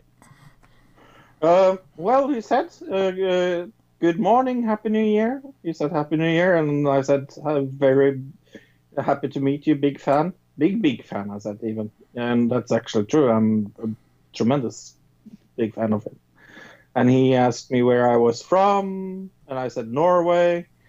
And I think I know why the explanation of the movie that we read is kind of weird, because his English isn't that good. Well, yeah, I guess Because I was assuming that entry we read wasn't written by him, but it might have been, I suppose. Oh, it is, because Okay. he asked me, my movie will be shown on your channel in Norway today. Okay. Was he saying that his movie's going to be shown in Norway? Yeah, he was asking me, Oh, I see. is my movie going to show? Right, okay. And I said, no, found it on YouTube. Okay, KK, what do you want you get? So what do you do? A run on YouTube or in a TV station, question mark? I have no idea what that means. No, I said, sorry, I don't understand the question. And he said where I worked, and I answered him. And I said, I can't find the soundtrack for Watchers of Horror anyplace. Do you know where I can find it? And he said, let me see. And I said, thanks. Okay, so we might get back to you on that, but who knows? They made music specifically for the movie, so I wouldn't be surprised if he just has that music around, bro. I really hope he does, because I am going to have that. Okay. Maybe we can put it on the podcast at some point if you get a hold of it. Vultures of Horror. I can't do it as good as he did it. Or if you go into videos on his Facebook page, if anybody wants to go check it out, he there are videos from behind the scenes of him making movies. That's kind of interesting. Oh yeah. Yep. And if you go to his main page, you see one of the main characters in this movie is on his Facebook page. the one that plays the wife of the main Vulture priest. I think that's who it is, or Yeah. maybe it was. I think it might be the lady who is running the other store. Is who this is. Was it? Okay. Yeah. It's one of them. Yeah. So, all over. Do you think you would like to see Vultures of Horror 2? No, I don't think I'm going to be watching it. I mean, unless we want to watch it. If somebody out there wants us to watch it, send it to us as another digital citizen at gmail.com. Maybe we'll check it out. I'd watch it with you, Fro. I don't think I'd ever watch it by myself. Movies! I've seen one movie and one taped concert of Taylor Swift. Taylor Swift Reputation Stadium Tour 2018 came on Netflix this week. And I watched it, and I digged it, and I loved it, and I can see that Luke is looking at me like I'm a maniac, and I can't even see Luke because we don't have cameras on. Did I ever tell you did I show you the story about her traveling around in a suitcase? Did you ever see that? Yes. Okay. Yes. You showed me that, yes. I thought, yeah, that was very funny. Yeah. I mean, yeah. What do you want me to say? It's Taylor Swift. There you go. You don't like her. It's okay. I am indifferent about her, to be honest. Okay. Yeah. Yeah, but this was typical. What do you say? Like, it was a concert movie. It was a good concert. I liked the music. I would recommend it to Taylor Swift fans. I mean, all right, cool. Any cool special effects or just standard stuff? No, standard. All right. So you didn't really watch any regular movies, did you? Because I know the other thing you watched, and I don't even know if I would call it a movie, to be honest. But we'll get to it. No, I actually watched the movie as well. Yeah. Okay, I watched a movie called At First Light on Netflix. Okay. It's about it's alien kind of spacecraft. Not really spacecraft. Alien orb things come over, and it gives this girl special powers. And she has to run away with this guy that has a crush on her. It was kind of Netflix's answer to How to Talk to Girls at Parties. It was almost similar. It was still pretty fun. I don't know. It wasn't as good as that movie's, but I gave it a 6.5. There were certain things that were a little the storyline didn't connect in certain places and make any sense. But if you just went with it and you had fun with it, it was a cool little kind of sci-fi romance film. So yeah. Okay. Cool. Never ever heard about it. What did you give it? I gave it a 6.5. Like I said. Netflix. I think it just came out last week, so you can check it out. Cool. I saw Green Book. Have you heard about this? Oh yeah, for sure.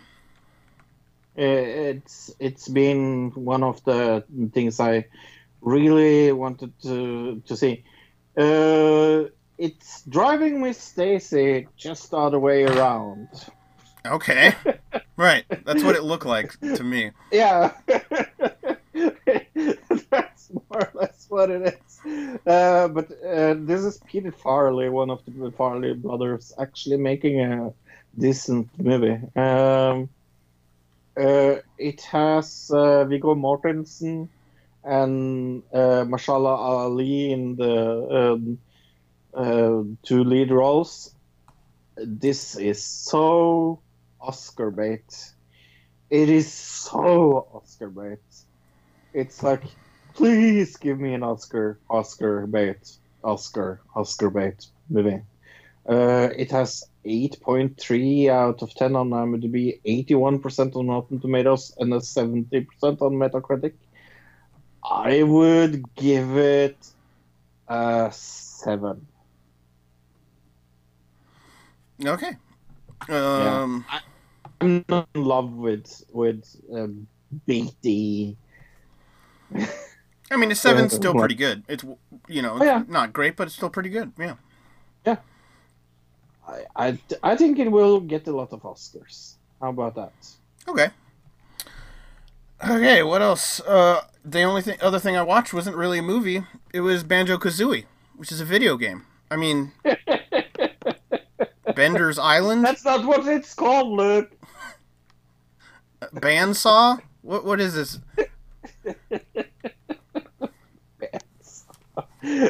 No, it's called Bandersnatch. Barn Dance. Oh, what? Oh, whatever. Bandersnatch. Whatever Fro said. Bandersnatch. I was very happily surprised by Chibati G from People Just Do Nothing being in it. Yeah. At first I saw him and I went, this guy looks familiar. They did a good enough job of like changing it up. The beard really made him look different. But the voice, then I went, oh, that's who that is. So, for people that have lived under a rock and don't know what we're talking about, Black Mirror Bandersnatch is an interactive little thing on Netflix that everybody is speaking about nowadays. So, if you haven't heard about this, you really haven't kept an eye on news lately. But this is I am not in love with Black Mirror. I watched it. It's one of my dad's favorite shows. I don't especially like it. And I've never seen an episode. Right. So this is your first Black Mirror as Sure, episode. I guess so. Yeah. What did you think about the interactive part? Let's do that first. It was very good. It leads you more than I would like it to. I think. Well, number one, it's under movies on Netflix, but I don't think it's really a movie because it definitely is more interactive, like a video game, than it is a movie. And it's also about an interactive game. Right, It's but I mean, like, here's a so good fun. example. Like, you can't speed run a movie, Fro, Right. but you could speed run Bandersnatch. Yeah. You could do a speed run where you, like, see how fast you can get all the endings. You know what I mean? Or something like that. So you could set it... So in that way, it's more like a video game than it is like a movie. I wish they would have maybe 3 levels where you could go easy, medium, and hard, where the hard one won't lead you to where it wants you to go as much as this did, because I felt like it was trying to get me to do certain things just so that it can continue the story. The first time I did it, Fro, I got one of the 2.5 star endings. I don't know what you got the first time. Yeah, me too. But I had to killed kind of be myself. led there to a point. Right. It Well, didn't I feel think like so I now. got there organically, really. Right. I took the pill, if that gives you any clue of what I did. I mean, I've got, I think 4 endings. I might have gotten 5. I got Christmas ending. Right. I got 5 out of 5 ending with the head. Yep. I got the Netflix ending. Yep. And then, I got both Netflix endings, actually. And then what was the other ending? There was another 2.5. Right. Oh, the one where it's 2.5, but the dog digs up the garden. Right. Right. Which that was you go back, if you go back, you can redo things and it changes kind of. Were you able to get the doll back from your dad? Yes. Okay, so Yes. so that, and it definitely kind of those things, it's trying to like guide you, and I wish there was an easy, medium, and hard, because I would have liked it better if it didn't guide me as much. Does that make sense, Fro? Right. Yeah, definitely. I think other people who we have a lot of experience with Choose Your Own Adventures just on this podcast, let alone in the history of my life in video games and other things, DOS games, when you had to type in things and to find out where you were going. Right. So for me, it felt a little beginner. Overall, storyline wise, I thought the story had a few holes in it, but it's hard to tell. You know what I mean? I really didn't like the very cliche take LSD and it makes you jump off of a building aspect of that one part. Right. That's incredibly cliche. Yes. But overall, with the storyline, with the interactive parts, I still gave this a 4.5. Out of 10? Out of 10. That low. Really? I thought the story had a lot of work to be done. Here's one question. Maybe I need to, because I only just did it last night for like 2 hours or whatever. I haven't played that as much with it as other people have. Were you able to ever find the other computer programmer that disappears? Is that no. possible? I don't think so. Okay, so that's a big plot hole for me. These are reasons that I'm okay. There's other things in there that are very similar. That's like some of the interactions. Here's a question. I know you've seen maps because you posted kind of a map up on our Facebook. If people want to go check that out, but spoilers, don't check it out. Does picking cereal ever have any effect on anything? No. Okay. Nobody's determined it does yet. No. Okay. So there are certain ones in there where it doesn't matter. Like the one where you go into the flashback and the only choice is no. Is there ever a way to get into that specific choice and have there be a yes/no? I don't think so, no. Okay. So there, see, I only played around with it for 2 hours and I was able to find these little problems. I do see this as being something in the future that's going to be improved upon and even get better. So I don't know. What do you give it out of 10? I would give it a 7, actually. I really enjoyed it, but mostly because of the aspect of, without destroying the story too much, that we are the reason for what's going on the screen, if you get what I mean. Only if you go on certain story paths is that true. Right. Some story paths, that doesn't ever come up, but some it does, right? I really like that aspect of it. Maybe 6. I will give it a 6. I just saw a lot of room for improvement. The acting was still very good, but yeah, there was certain things that I thought there was room for improvement, and I don't know, it's also a little bit, what's the word for it? Not overdone, but it's a little bit not played out, but this has been done 100 times in the past, and this is just them redoing it again for modern times and expecting everybody to forget that we've done interactive movies 100 times. Like the one I showed Fro, which is called Mr. Payback from like the 95, I think it is. And that movie was kind of similar in a way, but it was more for theater audiences instead of online thing, which I don't know, but do you see this catching on as being something maybe Netflix does more times? I know Netflix is going to do it with other things, but do you see it catching on and moving over to Amazon or moving over to Hulu and becoming like a normal thing? You know what I mean? No, I don't hope so, because one of the things that I liked about it is that it is so meta. Like, one of the things that I really enjoyed about this was that it's so meta. Yeah, but I mean, as far as the interactive part, I can see them trying to do it again, number one, because this did so well. We should point out that Netflix has had an amazing last 2 weeks with Bird Box and this. Like, holy crap, they've gotten, yeah. Yeah, no, but you should look at that Bandersnatch map, actually. Just to see what you could do and things. So it is extremely interesting. Yeah, I mean, one thing is there's a lot of video games now that do this exact same thing, and they do it better than this did as well. Like, they're more complicated story paths and more interesting storylines, and yeah.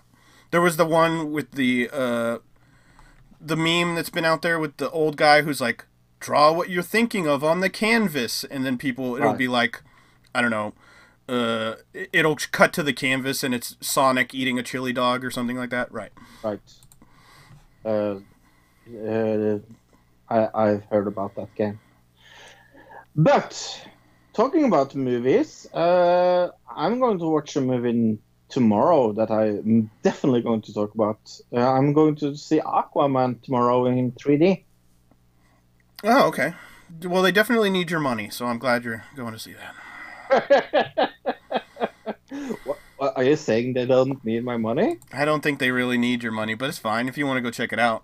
I want to see it in 3D. That's the only reason why I'm going tomorrow. I don't Right, think okay. it's going to be a good movie.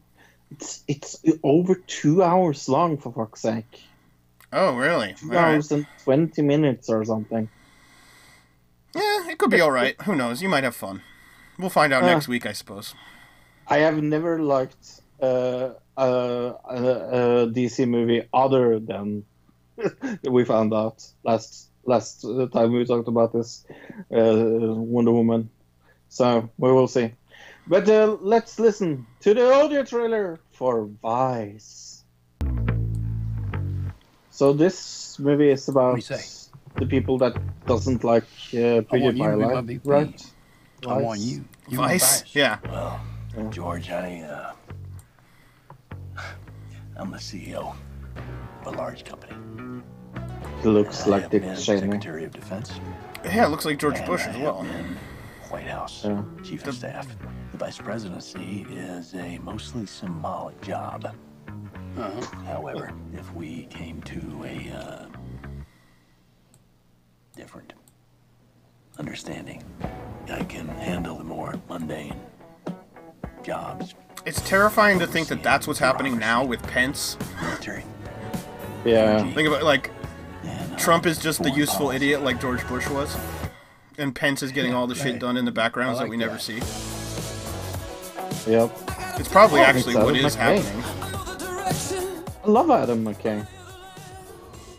When you have power, Big people shot. always try to take it from you, always. Wow, look at the belly. They wanted to show that off. The makeup's really well done. I think that's gonna. I bet if they're gonna get an Oscar, it's gonna be for like makeup or something like that. I like the music. They're definitely going Oh. for an Oscar. We'll see if they get one. Cool. So we gonna do this thing, or what? I mean, is this happening? I believe we can make this work. Hot damn.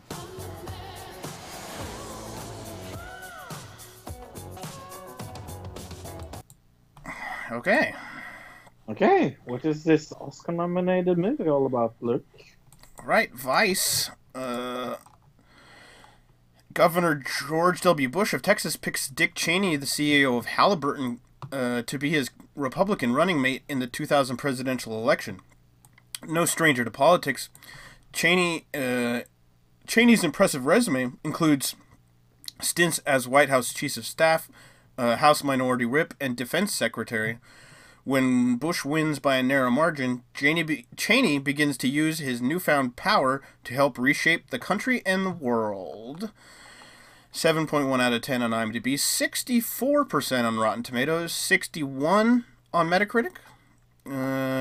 Directed by Adam McKay, right, like we said. So I guess the audience were like really split on this. Guess why? I feel it might be on political lines. They're split down? Really? Yeah. What makes you say so? Yeah, that's true. I found Greg Gay gave it half a star and said, incredibly unpredictable slanted left. They made conclusions. They created the stories sprinkled with facts to support their conclusion. It's exactly as expected. Aww. Then I found a 5-star one. Christian Bale eats into the carrot of Dick Cheney with ease. The part during the movie where the ending credits come in during the halfway mark as a novel, in all, it was a really good watch. All right, I went to the Facebook. I got some short ones actually, so I'll do a few. Eric Johnson says Dick Cheney is the Batman. Yeah, I didn't Fernando think of that. Scherer says another salad of truths and lies from Hollywood, hugely misleading. And I don't mean Cheney is a good or nice guy. Okay. Ben Stricker says, good movie and true story if you like the truth and you want to see what our government does behind the scenes. This is the movie for you. Alright. And then the last one, Johnny Luckett says, you can thank Dick Cheney for getting his hands dirty so we can wake up in the morning and take a breath. This is the best movie of the year. Wow. Yep. Another movie that came out this week was Holmes and Watson. This has gotten so tremendously bad reviews. Look, you have no clue. I could have sworn this was supposed to come out way earlier in the year, so I'm not surprised. Usually when things get overly re-edited, they end up bad, you know, like Suicide Squad. But look, it's one of the Coen brothers that made it.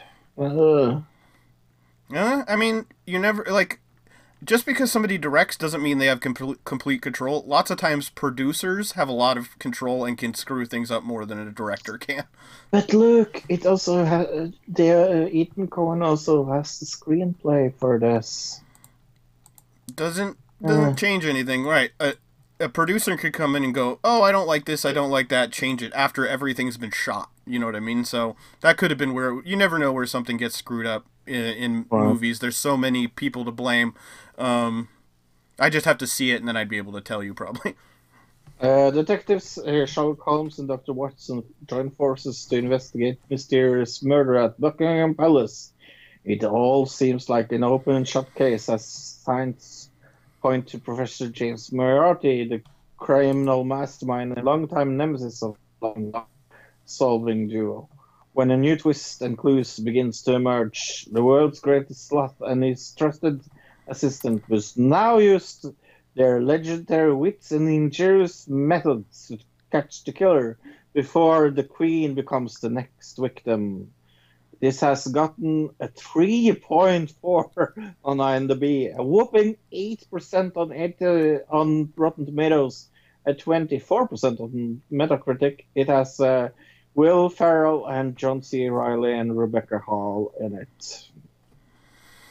Okay. And that's all the movies this week, actually. Yeah. I mean, it was Christmas and New Year's and everything, so people are going out and doing New Year's and stuff, so yeah. Talking about the New Year, do you know that on audibletrial.com/another digital citizen, you could get a book? I did, and a free trial, yeah. Yeah. And even if you cancel that trial, you get to keep that free book and support us. It's audibletrial.com/another digital citizen. Yeah, go check it out. Yeah. Before we go into coming up next week, anything else we forgot to talk about? PewDiePie mukbang video. Yeah. Did you watch that? Yeah. I thought it was interesting. There was one big mistake he made, was he showed Peggy Neo, who is this YouTuber, and he used her as an example of mukbangers who don't eat all the food that they put into their thumbnails, and she's probably the only mukbanger on the entire internet who does eat all the food, because she's also like a legit competitive eater. So that was the only mistake with that video. I actually agreed with everything else, but that little thing was like, okay, that's a big mistake actually. No, it was pretty amazing. His rewind of this year was amazing. Did you see that? Is it true that it got more views? It's like the most viewed video of all time now? It's the most liked non-music video of YouTube, yeah, of all time. Oh, okay. So there's a few. I knew there was some kind of thing, but yeah. Yeah. It was very good as well. I watched that. Those Same. are the two PewDiePie videos I watched this week. Yeah. And I really I mean, he didn't. The thing is, he didn't create the rewind. It was done by 3 other guys, and I like those guys' stuff already, or at least Dolan Dark and what's the Australian guy's name? That you never see his face. Whatever, that guy. Yeah. Those 2 guys. Yes. The other guy I'm not really as familiar with, but I mean, I thought it was more representative of what the internet was this year than the official, right? So yeah. Yeah. No, it was really good. I think he had something to do with it. I mean, well, I mean, he put it up there. I'm sure maybe he told them what to do. Yeah, I don't know exactly how much he had to do with it. I mean, he's not an editor, really. He has editors. No. So if anybody had something Yes. to do with it, it was his editors. very clearly have editors. It's, Right. Brad 1 and Brad 2. Mm-hmm. So yeah, if anybody had anything, they might have helped out with it, and he might have had some input. But I think it was mostly those 3 other guys, and they do that stuff all the time, anyways. So, but it was very good. It was extremely good. One of the things that I watched this week, because I'm so behind on Joe Rogan that you have no fucking clue. I watched a lot of his interviews of people that I wanted to see, and he had one of the best interviews that I have seen with that British telepath that you don't like. Magician. Oh, right. The guy that had the Netflix show where he pretended to Yes. kill somebody? Right. Okay. Yes. And that was really good. Joe Rogan is good when he wants to. Yeah. Lately, he hasn't had any interesting guests, so I really haven't been listening or watching his stuff lately. I don't know. His guests lately have not been interesting to me. You know what I mean? I'm sure they're interesting to other people. I guess the Darren last thing Brown. I was going to Darren mention. Brown was. Oh, Darren Brown. Okay. I was going to say Dan Brown when you mentioned it, but Yeah. I knew that was wrong. Yeah. Did you see the Louis C.K. leaked thing Yes. about the Yes. Parkland students? I did. What did What you do you- think about it? I think it wouldn't be as big of a deal if everything that happened with him hadn't happened. Right. I mean, it's offensive, but it's a joke. He's doing stand-up. So I don't find it as offensive as other people took it. But I think they took it, one of the main reasons they took it offensively is because they already have this hate for him from somewhere else, and they're just attributing that and adding this onto it. But to me, it was a joke. It was a joke. I don't know. Yeah, no, it wasn't especially funny joke, but it was a joke. I totally agree. Right, you can't take it. He's not being serious, right? Is it offensive? Yeah, but sometimes jokes are offensive. That's just the case. Yeah, I know. Next week, we will talk news of the week. Maybe something about Russia. Maybe something about the election, Brexit. I'm sure somebody's going to announce running for president after this week, so we'll see. We will talk of another digital review of a movie that I am really looking forward to, called Escape Room. Have you seen this trailer? Before I have we're going not. to talk. I have. I love horror movies, and this looks. It's either going to be extremely good or extremely bad. I hope it's going to be good. Then we will come back to Manifest, episode 10. Does it feel a little strange going back to Manifest after... It does, because we've never really done anything like this, where we, like, kind of broken it up, but, the holidays, we didn't really have a choice. I don't know, we'll get into it and see how we feel about it, and go from there. But I think there's 16 episodes, so we really only have 7 episodes to cover, so... Right. And then we will do some of the thing that I find the most fun thing to do during the year. We will do our top 5 most anticipated TV and movies of 2019. Even though Luke thinks I wrote it's 18. 2018. That's like your standard, like you're writing the date and you just write it wrong, you know what I mean, for the first like 2 weeks of the new year. I totally did that, you're right. And this is our top 5 new shows and movies. Right. And then we will probably, in our honorable mentions, include other, shows that are going to be in their second and third season and things like that. So. Yes. Oh, yeah. Yeah, I always look forward to this because listen back to it the year after and listen how wrong and right we were. Exactly. That is always fun. Right. I mean, I already know one that I picked last year that was a terrible TV show this year, which we mentioned in the TV round, or the TV best of worst of episode, which was 2 episodes ago, I guess. Right. Which was Everything Sucks, if you remember that one. Yeah. Yes. You had that as one of your most anticipated. Right. I don't remember which number it was, but I will get that ready for next week, and I'll tell you what my number 1 through 5 for last year was. Yeah. Cool.